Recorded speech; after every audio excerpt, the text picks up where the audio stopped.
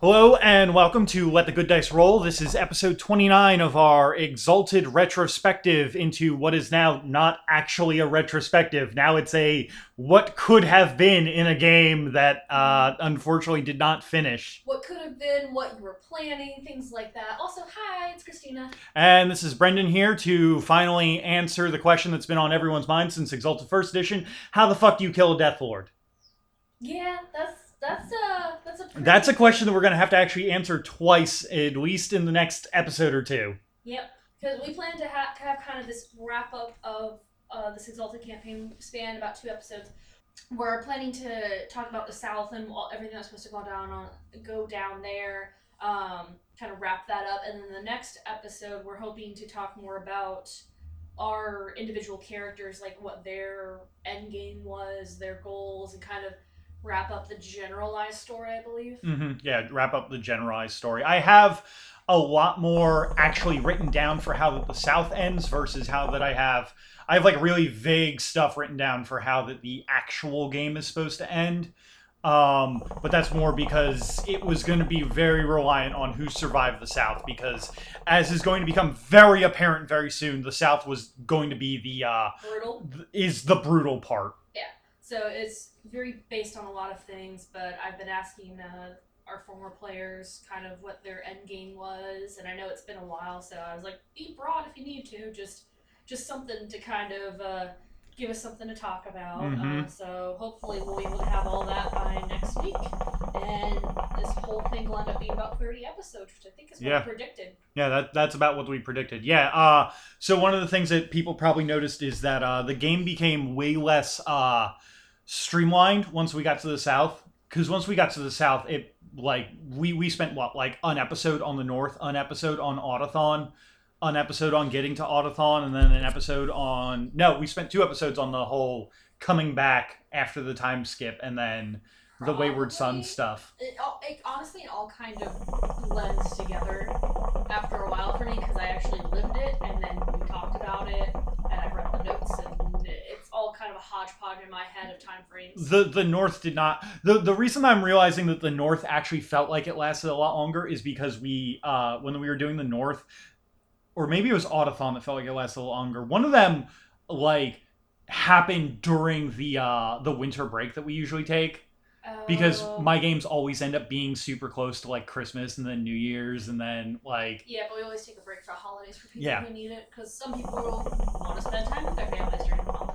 So we're not going to tell them no, screw your families, screw all that stuff. Come and play games. We only get 5 hours every 2 weeks to play this game. Yeah. Which, explains why this game is a 2.5 year long campaign, because we got about 5 hours we got maybe 10 hours of gameplay every month.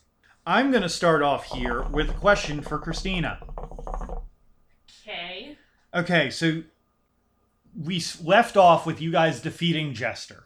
Yeah. Taking the lap and fixing the dragon line so then that, because the lap is not a giant robot. It's not. It is actually a directional control module that controls the dragon lines in the south. Yeah, I think I actually have that written down in my notes somewhere. So by taking control of that, you guys would have been able to reroute the dragon lines so that life-giving essence could flow into Shadowlands, thus kind of taking the south from being this unconquerable Shadowland enemy into actually pushing back against the tide of undead and the underworld. Mm-hmm. So my question for you is, knowing everything for like plots and stuff that was going on, I give you 3 choices. Okay. Would the group have gone to Ontang? So I'm trying to remember because we actually had this mapped out. Right. And so we actually sat and decided what our plan of attack was, but it's been so long I don't remember. So would you guys have gone to Ontang? Would you guys have given chase to the Infernal that went further to the south, Prelude to Domination, or would you guys have taken on the rampaging behemoth Sunbane first? I think I'm trying to remember everything that was happening at the same time because, like I said, we did have an actual plan of attack. We were going to do the lap first so that was completely taken care of. We had another means of control. And So then you gestures guys out of had, the way. besides Ontang, you guys had everything along the coast taken care of. And we could redo the directional lines so that the Sword of Creation wasn't getting Extra power. and was hopefully not going to be as big of a problem. I think our next plan of attack was to go after Ontang, but that's because I think we forgot about Sunbane being a thing. Okay, so Because I remember Prelude to Domination, if I'm remembering correctly, was not something we saw as a we need to handle this right now. right.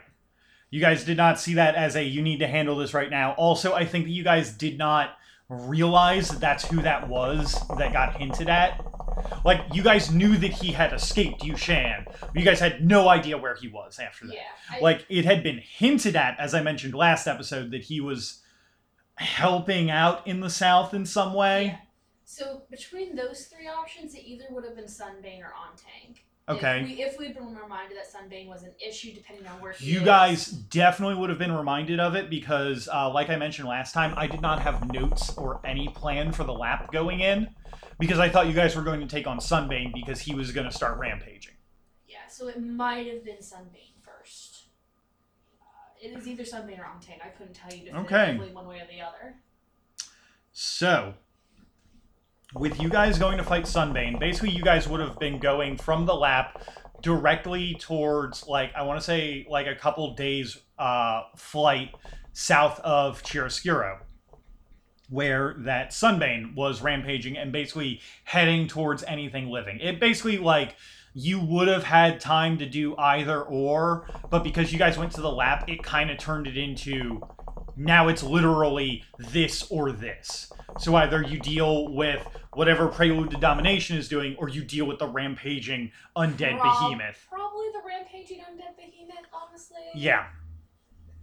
That seems like a better option because, like, granted, an Infernal can cause a lot of damage with plotting and scheming, but it might take some time to do that, whereas you have a thing that's literally rampaging and causing destruction and killing people and is generally going to be a bigger problem because it's huge in general. Yes. So, by picking the Sunbane option, basically you guys would have been flying, going towards it, flying at it. The Sunbane behemoth is the size of the Juggernaut now of Thorns. It is big enough that it is actively a problem that cannot be handled by just regular like, I throw my gifts at it. Like, you guys would have needed War Striders to handle it, or you guys would have had to deal with it. He's fucking huge. Yeah, he's the size of a fucking city now. You guys would have either needed a bunch of War Striders to deal with it. All that armor now too. So, like I was saying, you guys would have needed either a bunch of War Striders to deal with it, or very large ships to deal with it. Which we had. Which you guys had. Ku's Revenge, which we probably could have. You guys had Ku's Vengeance, and you guys I had. don't know why you want to say Revenge, but it's always. No, it's canonically Ku's Vengeance because that's actually taken from Joe's alchemical game. Oh no, I believe it. I just, for some reason, I want to always say the wrong one. Yeah. And then you guys would have also needed, like I said, a bunch of War Striders. You guys would have had that, but I had contingency plans in case you guys decided to go that route, because it would have taken, like, days to get, like, all the War Striders there from Sunshade or from Kirigas to the point where it's like, the only real option that you guys had was either commissioning Ku's Vengeance to come help, which would have meant that other things would have happened, like Kirigas might have had a little bit more trouble, or, like, literally you would have had to pull from, like, somewhere it's always to the get it. problem of, like, it became, like, managing forces and making sure all fronts were covered and where was, I don't want to say acceptable losses, because, like, loss in war is never acceptable, but it happens. Right. And one of the other things is that the only real flying stuff with weapons on it was the God King's barge. Yeah. So what I did to counteract that is Sunbane actually has an unlimited use weapon that can only target vehicles. I'm sorry, say that one more time? An unlimited use weapon that can only target vehicles. Basically meaning that, like, you guys had to make yourself a smaller target to deal with it, or you would have had to bring in a fucking fleet to deal with it. And I commissioned the Lucky Pirates and shit to help out. They would have been able to help out, but they don't generally have land vehicles. And you guys are in the middle of a fucking desert. I don't know. It would have became like resource and like command management and all that stuff. So the way that basically that you guys try to go on there is you guys would probably try to get on there, because I mean, you know, there's the journey's word and everything that can let you guys fly to get up there. Yeah. But I also had it in there that it's like the whole point of this is that you do have to scale it some way. And Sunbane essentially has like a bunch of like flailing tendrils coming out of it, and like a necrotic AoE that ticks every round that you need to make successful spirit or evasion saves versus, depending on whether it's the tendrils or the necrotic AoE that you're getting hit with. So no matter what, it's a fucking trip to have to get up it. Yeah. That's great. On top of that, then, so basically, I think I had mentioned this last time, but the Sunbane fight was supposed to be more of a set piece. Like, it's an entire setting that you have to get through. The set piece is an idea that I took wholesale from this game that I've been wanting to run called Fellowship. That basically has like, hey, how do you run a boss monster in this? Well, the way that you do it is, instead of giving them an HP pool, you give them like certain set things that you have to do to take them out. So like you have to. It's not a chip away at it. It's like a setup and do the thing to like wear it down. Yeah, like its ankle to get it to drop to the ground, or its tendons or whatever would have their own like HP pool, or like you have to do something to get it to drop to the ground, so then you can actually climb up it. It was kind of like the Kraken thing that you did with us for Yes, Kingdoms. Yes, it's very similar to the Kraken thing. So basically, you guys would go up there, and when you guys got up to the top of the, let's see, so scaling the behemoth will constitute some hardiness or evasion saves depending on how they describe their ascent. Just flying up will get some tendrils to lash out at them, so there's no escaping combat by keeping farther away. Its reach is essentially the whole combat field. That sucks. Once you guys were on the back of the behemoth, you'll find the futility of attacking this thing directly, as it takes very reduced damage from anything that isn't straight damage or something that affects flesh or necromancy. You're going to need bigger guns to take it down, is basically the idea. Bring out the big guns! So, at this moment, there is a rattle of artillery going off inside of Sunbane. Basically, it was going to be like a couple rounds of you guys just trying to get the fuck up it, and then suddenly something was going to explode from inside of Sunbane, as essence cannons shoot from this thing skyward. Gosh! Ugh, once that you guys approach the hole, basically, to get inside of it, that's where that I was going to be like, okay, cool, and now it's time to split the fucking party. Which always goes so well if we don't do it right. As Ashen Bone coalesces into the forms of Void and Mercy, and a portal to Malpheus being torn open as Grief comes through. So basically, you guys were going to go up there and be like, oh, cool, a way into this thing, which, by the way, this thing is also being controlled by Nephrax, so, like, going inside is not a great idea either. Nephrax. So, like, and then Void, Grief, and Mercy all show up. Which is an awful group to have to fight. And this is their, having built those characters minus Void, and I already knew what Void did anyways. It's not going to be a fun thing to fight. Those builds are devastating, because I built Grief to be like a, fuck you, I'm gonna take you out. I think kind of how I built Storm, where it's just like, you are my bitch and I'm gonna fight you, but if other people interfere, I got defenses for this. Right. So basically, one of the things that I have in here is that they all play for keeps here. Ooh, even Mercy? Even Mercy. Though if the group had, since Mercy was one of the ones who is redeemable, if the group takes out Grief and Void before Mercy, which is going to be the tougher thing to do because Mercy has healing words. Yep. If the group decides to do it like that, then because Mercy in the original game was our healer. Right. I had built Architect to have some sustaining stuff to like people are dead. Cool, I can keep you up after death. But Mercy was built to be like the healer because that's what Jess wanted to play. So when I rebuilt her, I was like, cool, I'm giving you healing and command stuff. So you are basically our support person. Right.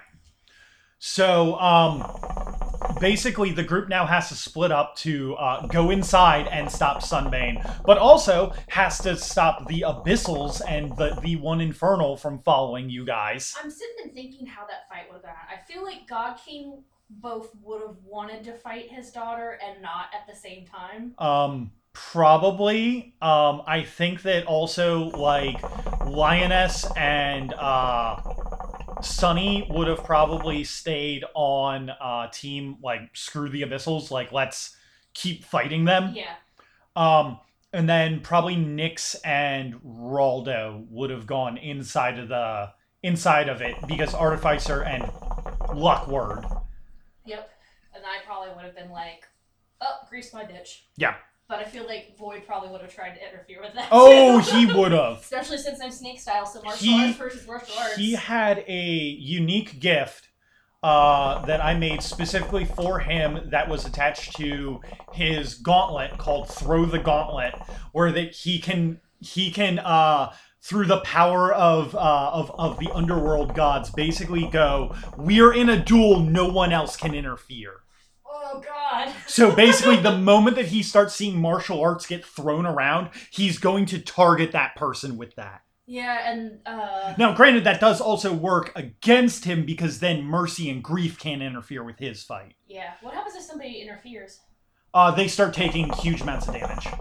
Gotcha. Basically, if you interfere with him, his gift auto forces him to make a free full round attack against someone at no effort cost. Gotcha, and I guess it would work the same way for if they had tried to help him. Yeah.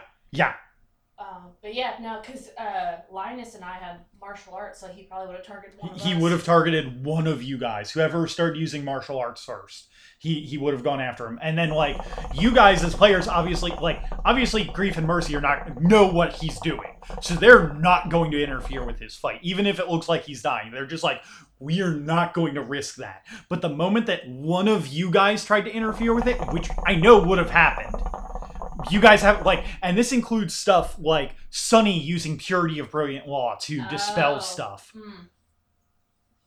It would have been, catastrophic for the rest of the group because it's just like, hey, I'm attacking Storm and blah, blah, blah, or I'm attacking Lioness, and this is just fine. This is a normal one-on-one combat, and then someone attacks him, and yeah, he does take damage, but then he just and free attack!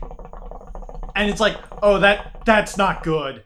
That's not good at all. Yeah, and then they probably would have figured it out after that and been like, yeah. Oh, fuck. And once they did it the first time, I would have been like, by the way, he gets this anytime that he gets attacked by someone who's not his target. And it would be one of those things of, you don't know this right away, but you made the decision. Yeah. Now it's kind of obvious. Yeah, now it's obvious because you notice that he did all of his big combo stuff, but you noticed because obviously in Exalted, whenever that someone uses a charm or a gift or whatever, their anima banner starts flaring up, so you can tell that essence or effort is being expended. And in this case, with Lioness and Storm being martial arts, they would probably recognize that pretty quickly. Because I know you've given it before with the two of us, where it's like if somebody took a particular martial arts stance because we were trained in it, you're like, you recognize it as this form. It's like, fuck that. I think you let me do that with Charcoal Muncher Spiders once. Yep. And I was like, son of a bitch, Brendan, you were the devil. Yep. So anyway, when the group goes in there and starts exploring, the hole that a giant essence cannon made out of it, you guys would have, fought some Nephrax and then found inside of the rotting flesh of this thing, something had tried to attack it weeks prior because something down in the south tries to protect the south by following the dragon lines. And you guys would have found the 5-metal Shrike. Can we not have found them? Can we pretend that that's not a thing? Five Metal Strike is great. Because if I remember correctly, they're awful. No, the Five Metal Strike's a unique airship.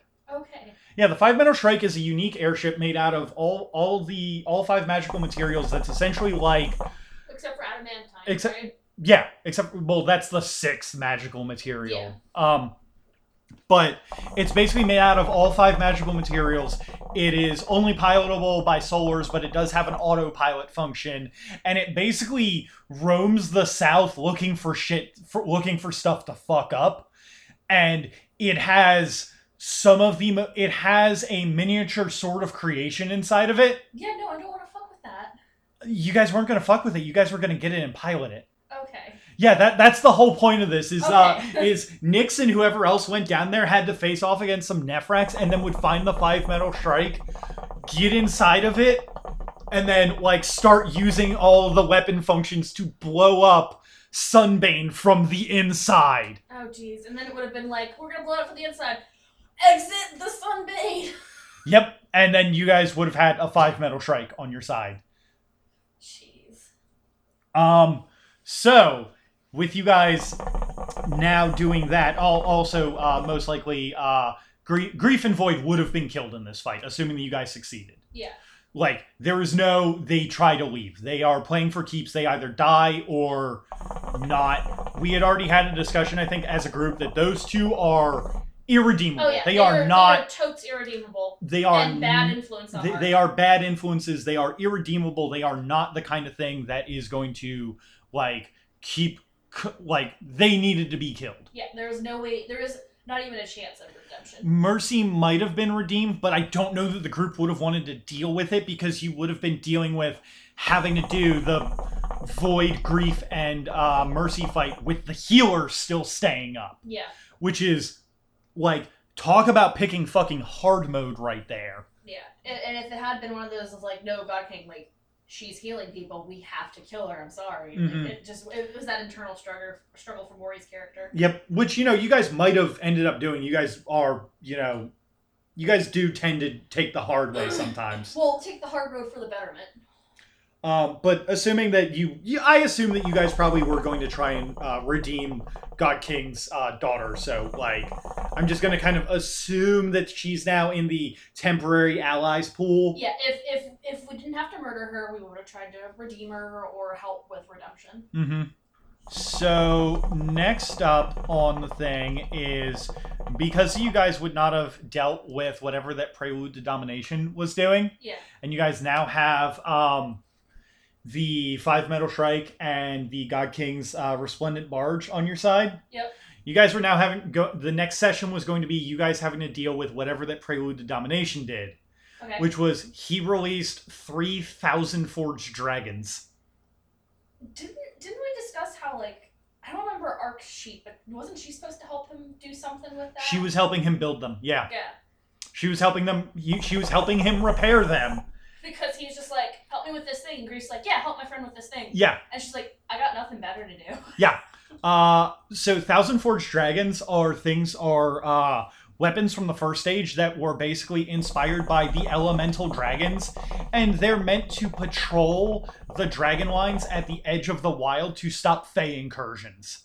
And not like just, here comes a here comes a Raksha, here comes a fucking fairy, oh no. Like, no, here comes, like, the deep Fey wild, like, terrible Cthulhu beings. Like, one of these is meant to repel them. Yeah. And 3,000. and Prelude to Domination has set all three of these Thousand Forged Dragons, because I should specify, a Thousand Forged Dragon is only one thing. Yeah, you're it's right. not 3,000 dragons. My brain, I'm still tired. It's one thing, but there are three of them now, and basically he set them up on the dragon lines in such a way that they're basically just going to go north, and from the position that he's at, that means it's going to hit Kirigast, and then Sunshade, and then Gethamane, and anything in between. Yeah, which is a lot. Yeah, which is a whole fucking lot. I think that would have also included Great Forks, too. I think so? Yeah, if my memory of where you guys were is right, then that would have included Great Forks, too. So. Yeah, no, those things are terrifying because basically they have you can't depower them. So basically, the rest of the campaign was a lot of boss battles and, Rest of the and campaign- social situations. Oh, yeah, a lot of this was a lot of boss battles and social situations. But basically, because you guys had the 5 metal shrike now, It should have been easier. it would have been a lot easier. Specifically, I have it written down. If the group has 5 metal shrike at this point, this battle becomes possible. It's essentially an airship battle versus a city-destroying flyer. Without the 5 metal shrike, they'll need to find a way onto the dragon. Like with the Sunbane fight, this isn't a fight of reducing its HP to 0, but about destroying the core systems within the thing that runs it. The longer it takes, the more in its path will be destroyed. These things move incredibly fast, so it is feasible that it could make it to Kirigast and eventually Sunshade within the course of the battle. Other options for getting onto the Vengeance are God King's Barge and Ku's Vengeance. But basically, trying to attack these with it kind of turns into another one of those, like, you can't really use the big weapons against this because they have force fields against the big weapons, so you have to be tiny. It's an infiltration thing. Yeah, it's another one of those infiltration things. Like, you could use a big thing as like a distraction, but it's very much a get in, infiltrate, destroy, get out. So, I now have another question for you about where we're going to go with this. Alright, like I said, I will try to remember our path, or what would make the most logical sense for us to do, or have done, I guess. So, at the behest of, I believe, either you or Sunny, someone sent Sergei down to investigate a certain little girl. I would not probably have I think that Sunny asked Sergei to do that. I don't think I did as Storm. I want to say I didn't, so it was probably Sunny. So you guys would have gotten basically at the beginning of the fight, you guys would have gotten a communication or at the beginning of the 3rd session, I should say, in this case, you guys would have gotten the communication from Sergei that he's found the gymnasium, as we call it. Because Storm didn't know about the gymnasium. Right. Like, she would know about it eventually because Sunny would have told us, but... So it probably was Sunny who sent him. Yeah, I think it was Sunny that sent him down there. So he sent him down there, and you guys would have gotten the communication about finding this thing. You guys also now have the option to go to Ontang and help take down everything that's happened at Ontang, which is basically the First and Forsaken Lions, like, base of operations on creation. Which would you have chosen? Now, here's the bias dilemma I have. Mm-hmm.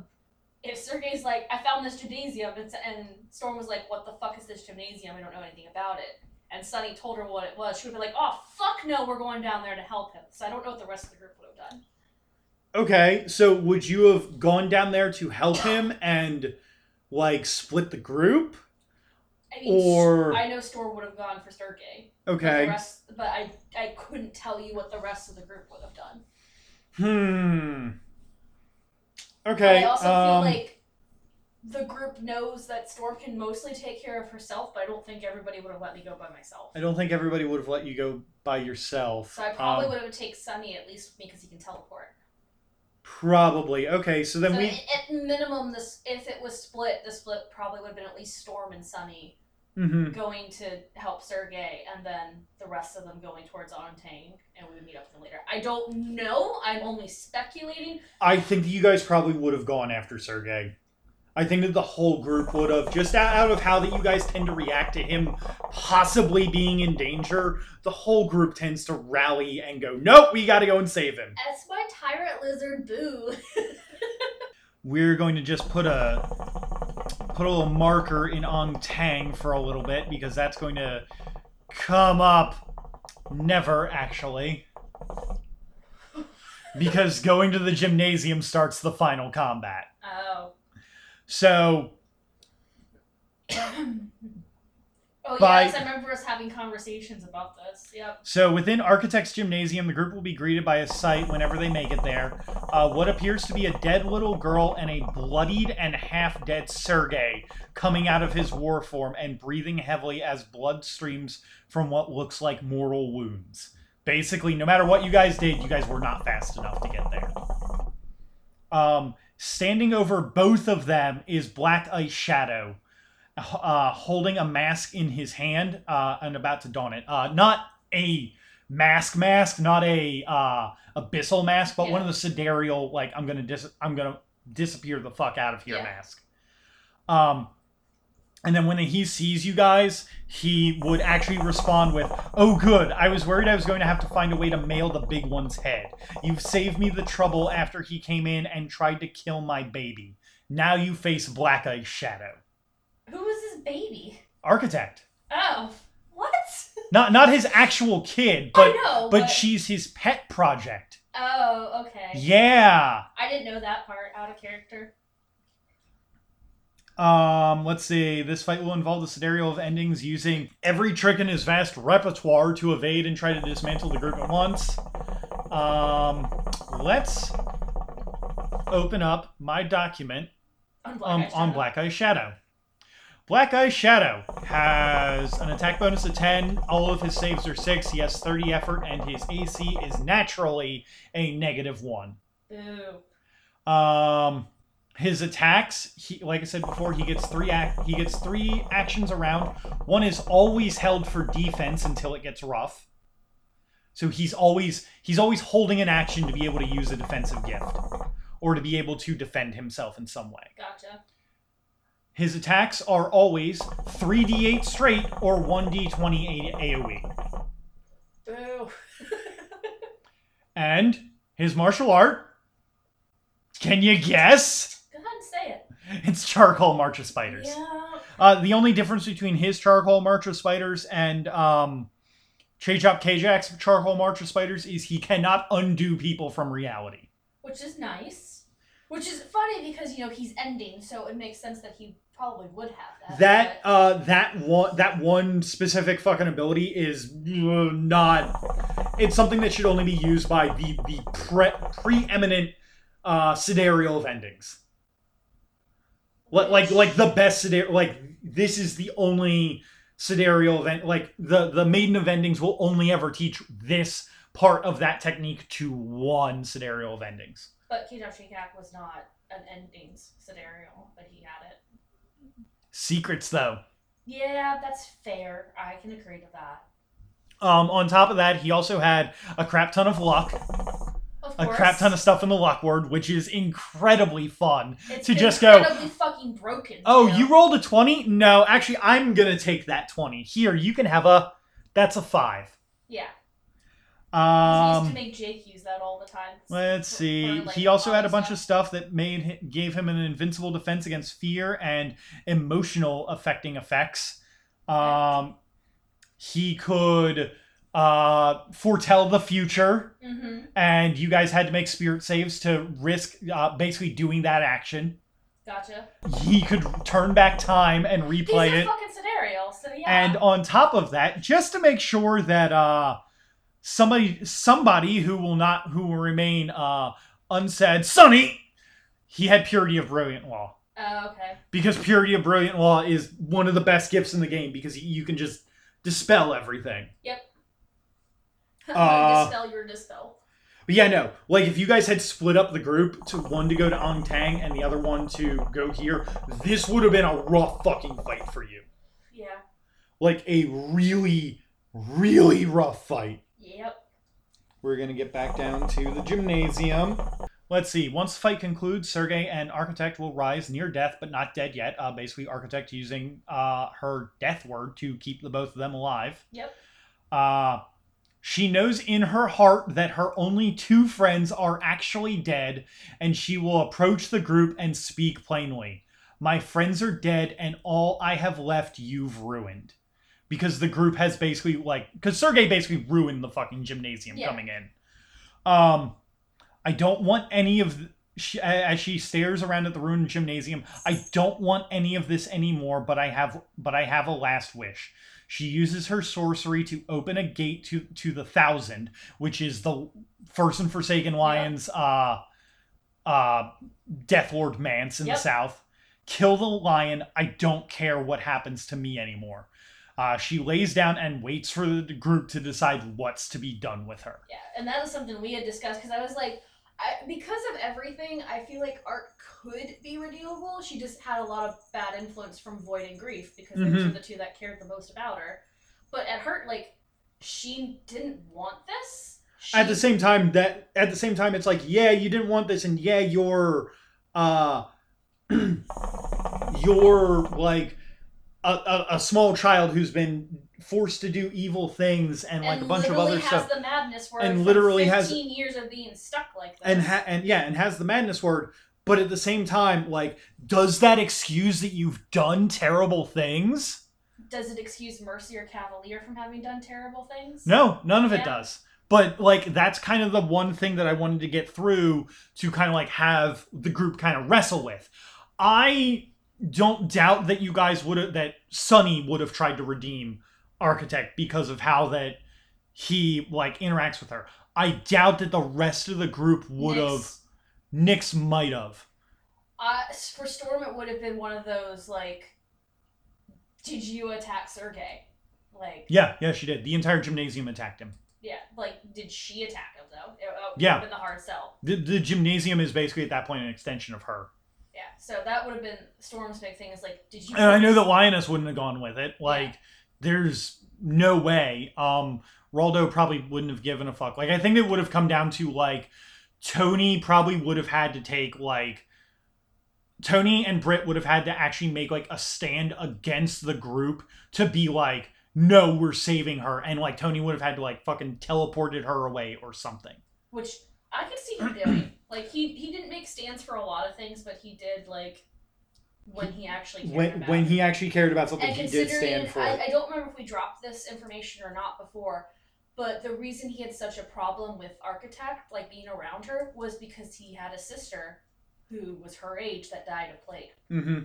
And he saw it as his fault, so he was super uncomfortable around Architect and like the way she was and everything, because he lost his sister a very similar way. Okay, so I now have a question for you again. You now in character technically have the all 5 sidereal skulls. Yeah. Which Death Lord do you ask the weakness of? Because I have them both written up here. Oh, that would have been a group discussion. That would have been a hard group discussion. But I feel like at this point we have so many. At that point, we had so many people looking out to try and find the maiden's weaknesses and stuff. And we had just learned from Wayward that if we could get his body, we could get the other half of how to like fuck her up. So I feel like with everything we had done to try and find out stuff about the maiden, it probably would have been like cashed in those skulls and been like, ritual, bam, 5 skulls, give me Apple's weakness. Okay. So, in his current form, the lion is invulnerable and immortal. Nothing a mortal, exalt, or god can do will harm him. Nailed into his current armor like an Iron Maiden, he is unbeatable, more a force of nature than a real being. There is one thing which can remove him from his armor, and she is Princess Magnificent with lips of coral and robes of black feathers. Yep. It is said that for her to willingly touch the first and forsaken lion would undo all of his armor, granting him the full use of his terrifying panoply, but also allowing him to die a final death. So, I'm nodding my head. Sorry, it doesn't translate. You guys well now with have, you guys now have the way to the 1,000 open to you. Yep. You guys would go through, which in going through the 1,000, there are 2 manses there. There is the 1,000 and there is Dari. Dari. I don't know Dari, actually. Dari is actually the seat of Princess Magnificent with lips of coral and robes of black feathers. We can just call her Princess Magnificent for the sake of not having to say her full title. Or princess. Let's see. So, Dari is a small mansion in the shadow of 1,000. It calls to Lioness, and hopefully she leads the group there. If not, if you guys tried to go to into the 1,000 to just go after to just go after the lion, which would make Well, no sense yeah, because... No, we know that we have to have her, so why would we go there? Right. That would be one of those, we're just going to do this stupidly. That was more of one of those, well, did she pick the maiden? Well, then you guys are doing it stupid-like. Yeah. But like I said, we had so many outlets to try and find out about the maiden, and we didn't really know enough about Fafel. Mm-hmm. So it made sense to pick Fafel at that point. All right, so Dari, a small mansion in the shadow of the thousand. Like I said before, it's going to call to Lioness. So then, even if you guys had kind of skipped the ability to figure out how to defeat the First and Forsaken Lion, Mm-hmm. it would have kind of plot pulled you there. A little bit, yeah. Basically, if you guys tried to go through the thousand, Lioness would not be able to until she goes through Dari. In going into Dari, basically, as soon as you guys step through the door, the group becomes separated. What? Yeah.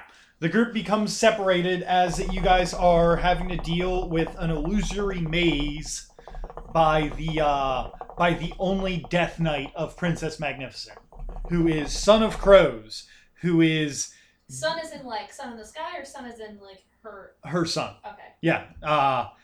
And basically, all of the information I found on this guy, either online or through other stuff, is that, one, obviously she's not supposed to have Death Knights, so she basically, like, stole one of the First and Forsaken Lion's exaltations, Oh, jeez. used it on this guy, and has been trying to teach him, but has been very fucking bad at it, to the point that this guy is basically insane. Oh, no. So he has Madness Word, and to such an extent that, like, I was like, yeah, no, they do not realize, like, it's going to become very obvious in a second that they're stepping forward into, like, something weird, but it's like being back in the Fungeon again. Yeah, it's very much like that.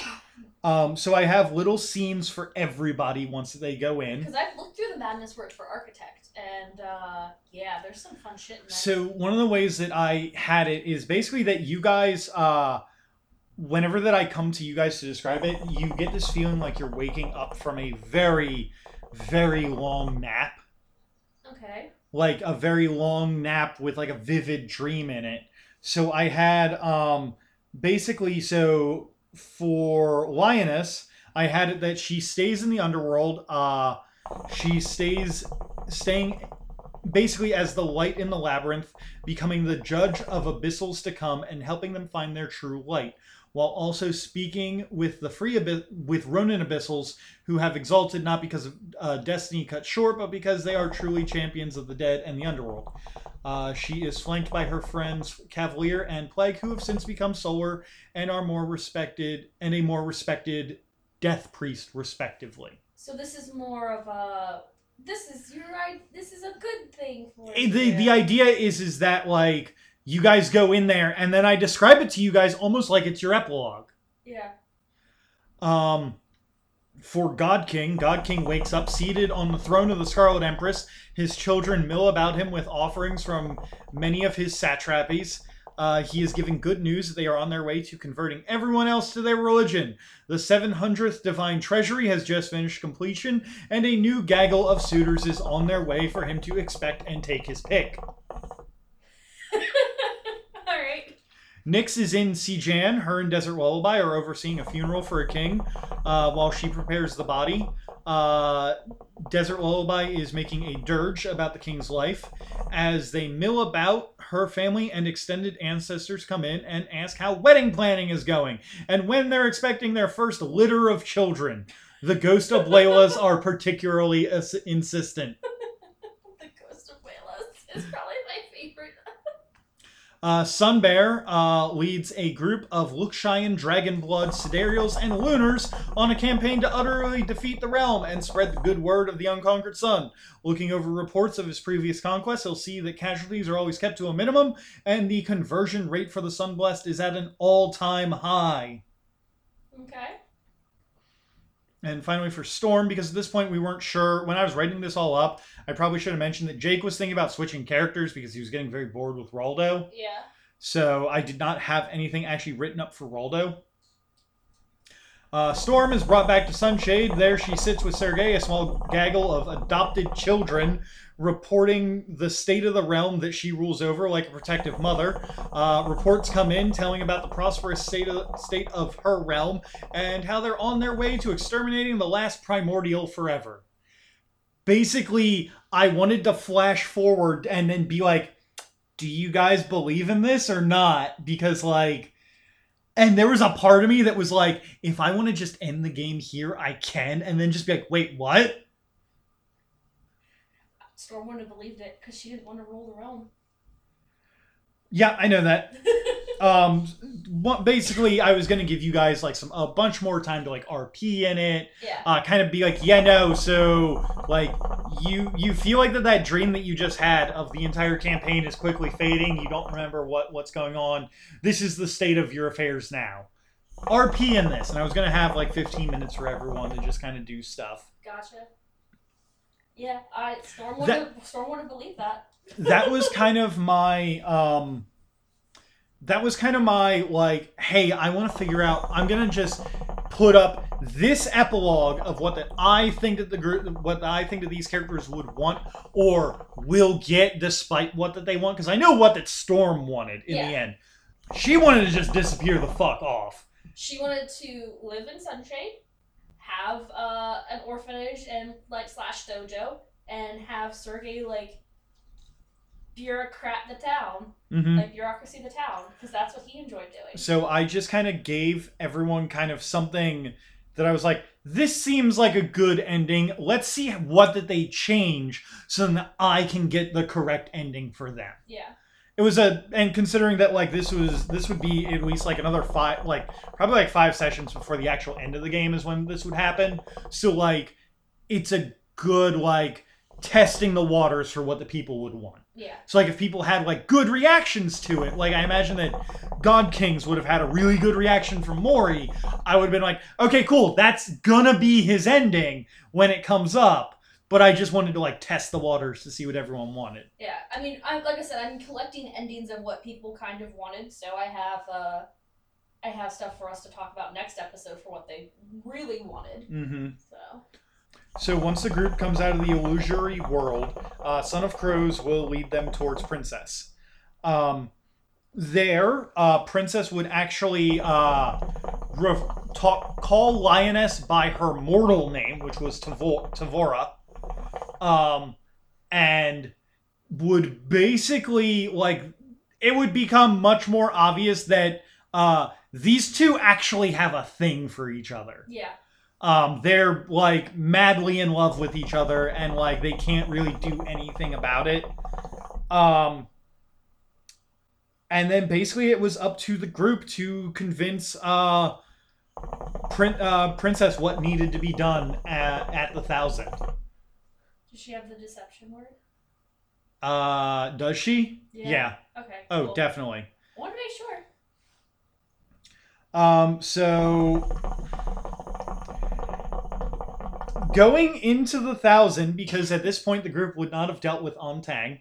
Yep. The group would have been faced with 2 boss fights. Joy. In a row. Yay. Basically, ascending the steps of the 1,000 towards the First and Forsaken Lion, you all would have to fight Meticulous Owl, Cavalier, Vision, and Plague. Yep. I know a little bit about Meticulous Owl because of Joe's campaign, and I did a little research into him. That would have been interesting. Mm-hmm. That would have been very interesting. It's a mobile fight that heads up the steps of the 1,000 towards the lion. Once there, the group will have to get Princess to touch the lion, or else all will be for naught and he'll be unbeatable. Yep. Basically, and I have nothing in here for the lion's character sheet because I was like, when we finally decided to end it, I was like in the middle of working on it. Gotcha. But basically, by getting Princess up there to take the fucking armor off the lion. Mm-hmm. When the armor comes off and he comes out as like his full like grandiose stature of like Deathlordiness, mm-hmm. He basically one-shots Princess and then starts the fight. How dare. In doing so, basically you guys have to fight a fucking Deathlord, which now your gifts will actually work on him. He was going to have some truly ridiculous stats. On top of that, you guys would have been weakened from having to fight Cavalier, Plague, Meticulous Al, and everything. This was going to be a multiple phase fight that was going to include him at one point retreating to get the Ebonzonon to fight you all with. Fuck that. Yeah. I was not. This was going to be a party wiper if you guys were not actually ready. Fuck fighting him. No. Nah, man. Fuck that. So with the lion defeated, once it was done, with the lion defeated, Lioness's weapon will fully turn Orichalcum because we haven't really been talking about it, but it's like slowly changing. It's been slowly changing from a Soul Steel weapon to a mix of Soul Steel and Orichalcum to full Orichalcum. Once her story arc is complete. And then she will have to, and then in a final sacrifice to end the reign of the Thousand and the Death Lords in the South, she will have to use that Orichalcum weapon on Princess Magnificent to, end their reign. Because this is literally, from what Julia wanted to do. She wanted it to be, this bittersweet, moment of, talking to her and getting through stuff and then just being it's gotta end. We've got to return your soul back to the wheel of reincarnation and just. Yeah, it's I love you. I'm sorry I have to do this, but you know I have to do this. You know this is right, type of thing. So if you guys, instead of going after Sunbane, had gone after Ong Tang, the group would encounter Meticulous Al for the first time, defending the outskirts of Ong Tang. He knows that the group will soon be on their way. He is using a Royal Necrotech Warstrider. While this in itself isn't too terrible, the real problem they'll have to deal with are hordes of undead and Nephrax, as well as Cavalier, Vision, and Plague of Trust.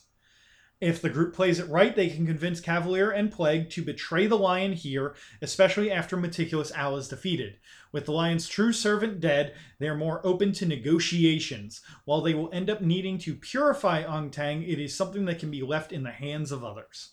Yep. Basically, Ong Tang becomes a side note if you guys do it the way that we had basically discussed on the episode. If not, you guys end up getting more allies for the fight with the Lion.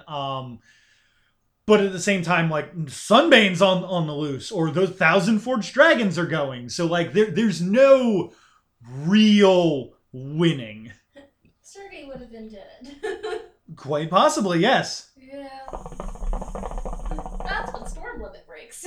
Hardcore.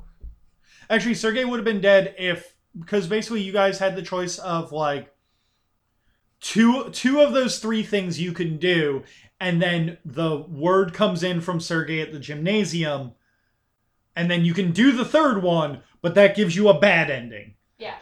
That would have been instant. Storm would have felt that disconnect and probably would have broke. I would have been surprised if you had not had a limit break at that point.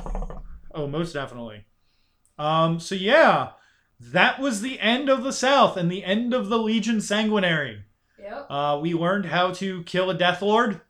I guess that after that, you guys would have probably gone on to talk with the God of Exaltations to get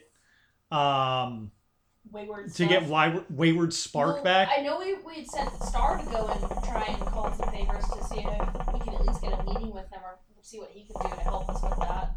So, I'm going to end this on something cool. I'm going to end this on how to defeat the Maiden. Nah, let's do that for next episode. But this is... Okay. Because, there's, nothing really... Well, I mean, I'm not saying there's not anything good to look forward to in the next episode, but that'd be awesome to have as, our final episode. Yeah. Our episode 30 for this whole campaign is, Also, remember we said we were going to drink for that. Oh, yeah, we gotta drink for that. Alright, well, we'll drink for that. We'll tell the ending that everybody wanted to have for their character, because I already got Tony's for Sunny, and then I'll bug everybody else. We'll tell you how to defeat the Maiden. Brenda and I will sit and talk about, I guess, our overall thoughts of the campaign and stuff like that. Because coming up, it's going to be way less scripted. Way less. I'm reading all this stuff of what was to be, and more okay, well, what do you do? Okay, cool. Now this kind of us almost like a small mini session of like 'Cause I imagine how to run the last end of Because a I imagine campaign. you had, here's how to beat the maiden, like here's the progress you'd have to go through to find out how to beat the maiden. Here's dealing with her abyssal circle and everything like that. And then it's like, cool, now the maiden's defeated and hopefully all of you survive. Here's the endings that each of you wanted. Yep, and then once we go through that, that should take like 30 or 40 minutes, and then we can go through like how we felt about the game as a whole and everything. Yeah. Okay. Which, I mean, we've kind of discussed throughout the thing, but it's kind of that overall, like, now that you know everything, here's thoughts, feelings, and whatnot, so. Yep. And maybe we'll have some questions, who knows? Who knows? Maybe. But if we had questions, Christina, where the fuck would they send them? I don't know, Brendan, where would we send them? You're not working with me here again. They would send them to apairofdicelost@gmail.com. So then we can read your questions and your comments, your concerns, your insanity. You have a much louder projected voice than I do when it comes to... Actually, you have a louder projected voice. You just don't do the projection. I don't like doing it, though. So, yeah, you could send them there, and we could start answering them. We have one more episode of Exalted to get through, and then we are going to be into, I guess, season 2 of Let the Good Dice Roll. Where we'll be talking about probably just tabletop systems, things like that, so... Yep, games as they... Because we should be running Pugmire this Sunday. That is the plan, I believe, and hopefully we'll be able to record it after the... if Brit's using her laptop, that actually worked out really well for her for sound quality, so... Yeah, we'll see. Hopefully we can record it so we can play it for you guys. If not, Brendan and I will sit and take a little bit of time to kind of talk about what we all did in Pugmire. Yep, and then besides that, I think that Julia was talking about maybe running some kind of hunter thing, because I think that I mentioned on the last Mage episode, we are starting to rapidly run out of recorded content, and with the quarantine not looking like it's lifting in the next 2 or 3 weeks at the very minimum, like... Yeah, well, I mean, Virginia's at least mid-June. Yeah, we might actually run out of Iron Kingdom stuff soon, too. We'll see. We might just have to go down to only posting one recording per week until all this stuff is at a better state. Only one recording per week would be this. Okay, this and potentially something else. I don't know. We'll figure it out. And potentially just saving D&D for when we really need to tap into it. Yeah. We're trying to put off doing D&D as long as possible so we can get more of it. Yeah, well, I was going to say we're at the, like originally we were, before this all started to hit, we were planning on posting D&D up on Sunday, but now like it almost feels like it would be better to wait until we run out of everything else. We run out of everything else and we have like a little bit of a backlog to get through so that we can start like... Regardless, that is our problem. We'll figure it out. You guys please send in questions if you would like to. We'd love to hear from you, even if it's not questions, if it's just like, hey, tell us how you feel about this or whatever. I want you guys all to be safe, be responsible, all that fun stuff. All right, so for Paradise Lost podcasting channel, I've been Brendan. I've been Christina. And next episode, we're going to tell you how to kill the maiden beneath the waves.